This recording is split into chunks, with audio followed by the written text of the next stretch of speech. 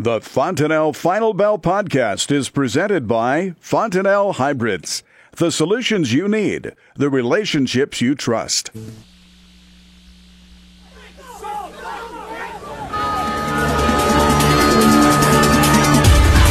And welcome to the Fontanelle Final Bell here on the Rural Radio Network. I'm Susan Littlefield. Kent Beadle joins us with CHS Hedging, the Russell Consulting Group out of St. Paul, Minnesota. We look at I guess we're going to talk about the elephant in the room. It has been raining. It has been snowing in many areas. That has caused for a pretty much halt to any sort of harvest going on across the upper Midwest. And markets have taken notice. Yeah, I think so.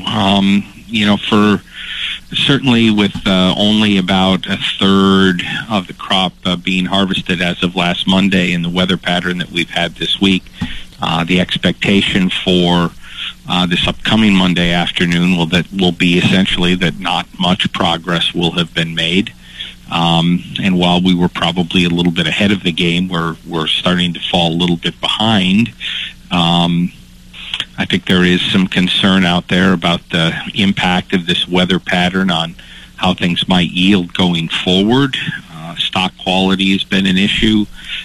There's been plenty of pictures out there on Twitter of soybean pods that have, broken open and beans on the ground, and as well as other potential harvest issues that we're going to have. And of course, the ground is just very wet, and it's been cold, and that keeps things from drying. So it's been a very slow harvest, and the markets do feel to me as though they are taking notice of that, along with, of course, the crop report from yesterday.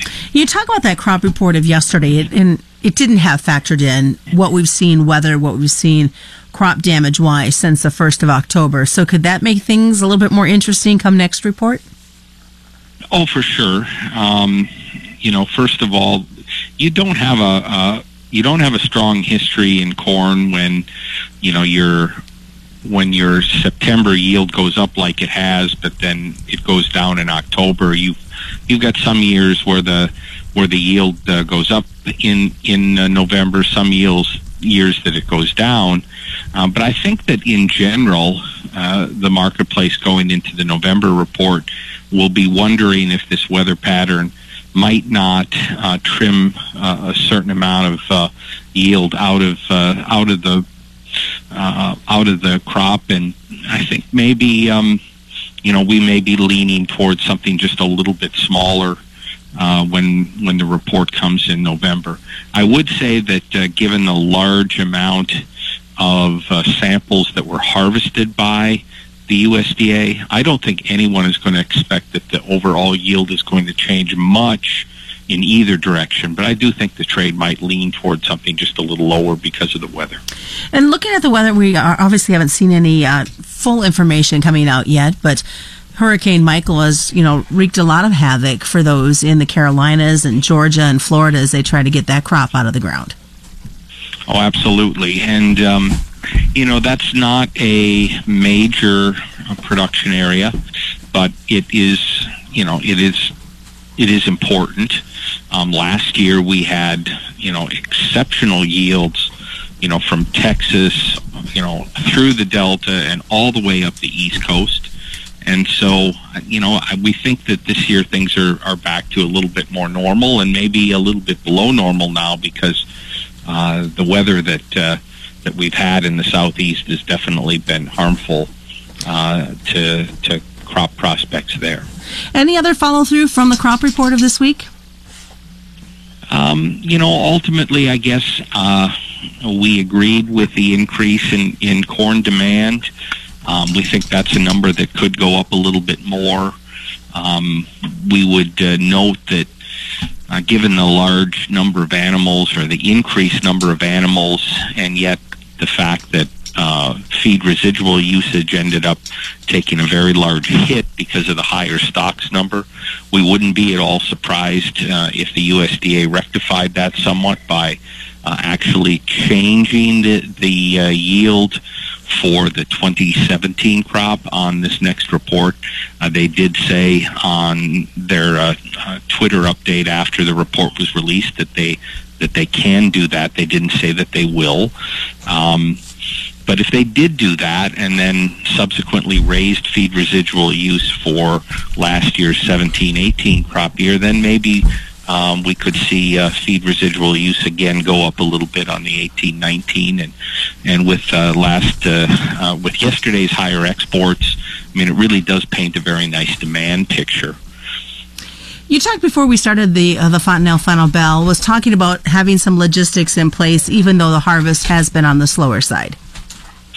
Right. So what happens is that the country elevator system goes out and bids on trains well ahead of harvest in order to be able to most efficiently move the crop, through their elevator and to the export points.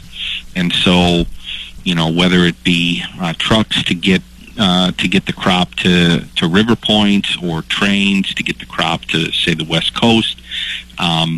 We put a lot of logistics in place ahead of harvest. And then when you have a slower harvest like the one that we've had, some of those obligations on freight are still there. And that sometimes means that the elevator system has to then go and kind of push to get either hedged inventory to move, or to just entice the farmer to sell a few more bushels. And so we've seen a little stronger basis levels through much of the country here this week, and certainly that's a little bit helpful for our growers as well. And it's nice to see that the export pace has continued to be there, even with all the influences we've seen from trade. Yeah,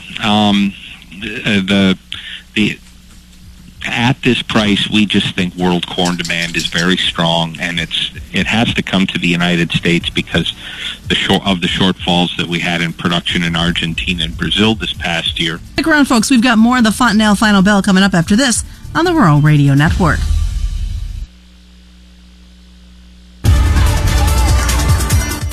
Welcome back to the Fontenelle Final Bell here on the Rural Radio Network. I'm Susan Littlefield. Kent Beadle joining us with CHS Hedging and the Russell Consulting Group out of St. Paul, Minnesota. We look at the rest of the happenings of the grain complex before we jump into the livestock. The wheat market, it's had quite the interesting week, and nice to see it close up on the uptick. Yeah, on a weekly degree, we essentially closed the week very close to unchanged, a little bit higher in Minneapolis. But what's more interesting about it to me is just the kind of volatility that we've had. We've seen the wheat market have sharply higher days and then turn around and have sharply lower days. And the marketplace is, acting somewhat schizophrenic. On one hand, there's still plenty of wheat in the world. Yesterday's crop reports were not all that bullish. People were maybe thinking that they might be a little more bullish than they were.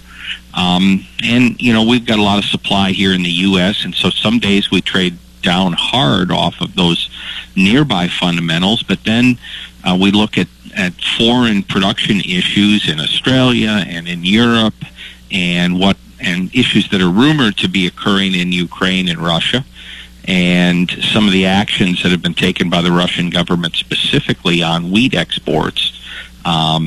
They seem to be signaling that at some point in time they may put a curb on wheat exports, and those kinds of days we end up with sharply higher days similar to the one we had today. Well, let's jump over to what we've seen on the livestock side of the trade now. The poor technicals this week in most of the livestock contracts that kind of set the tone from the beginning of the week and just followed through. Yeah, last week, cattle kind of reversed lower off of some new highs.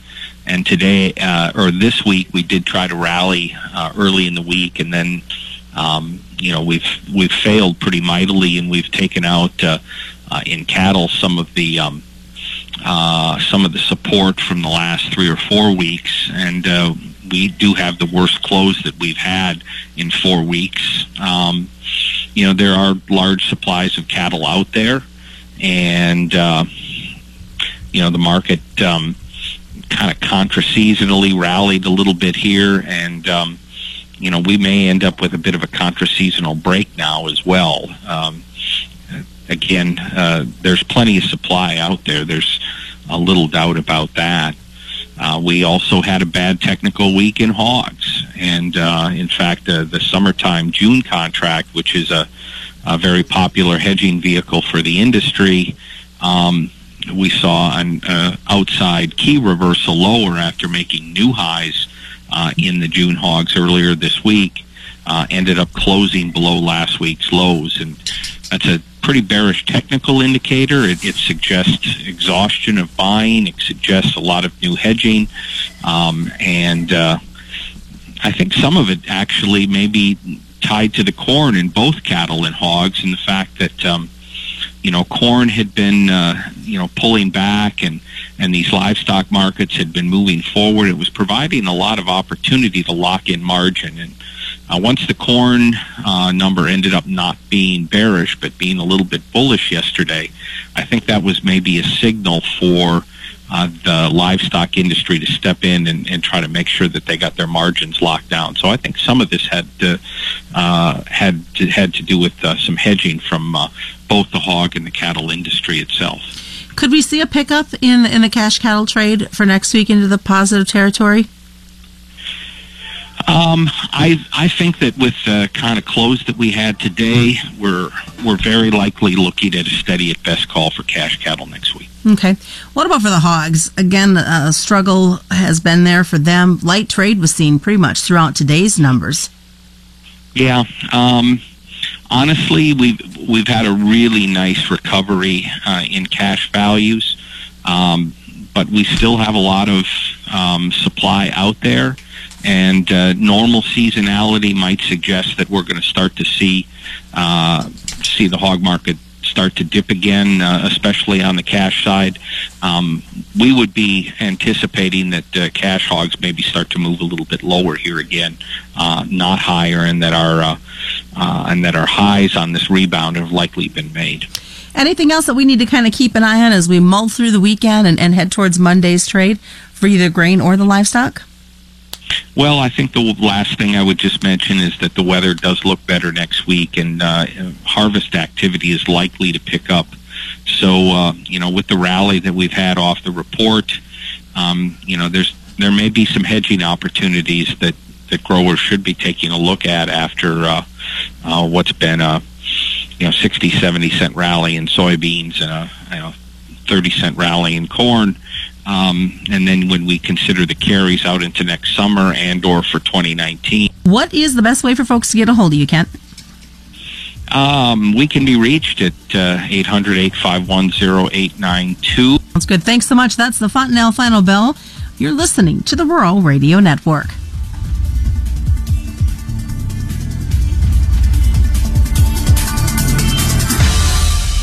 You're listening to the Rural Radio Network.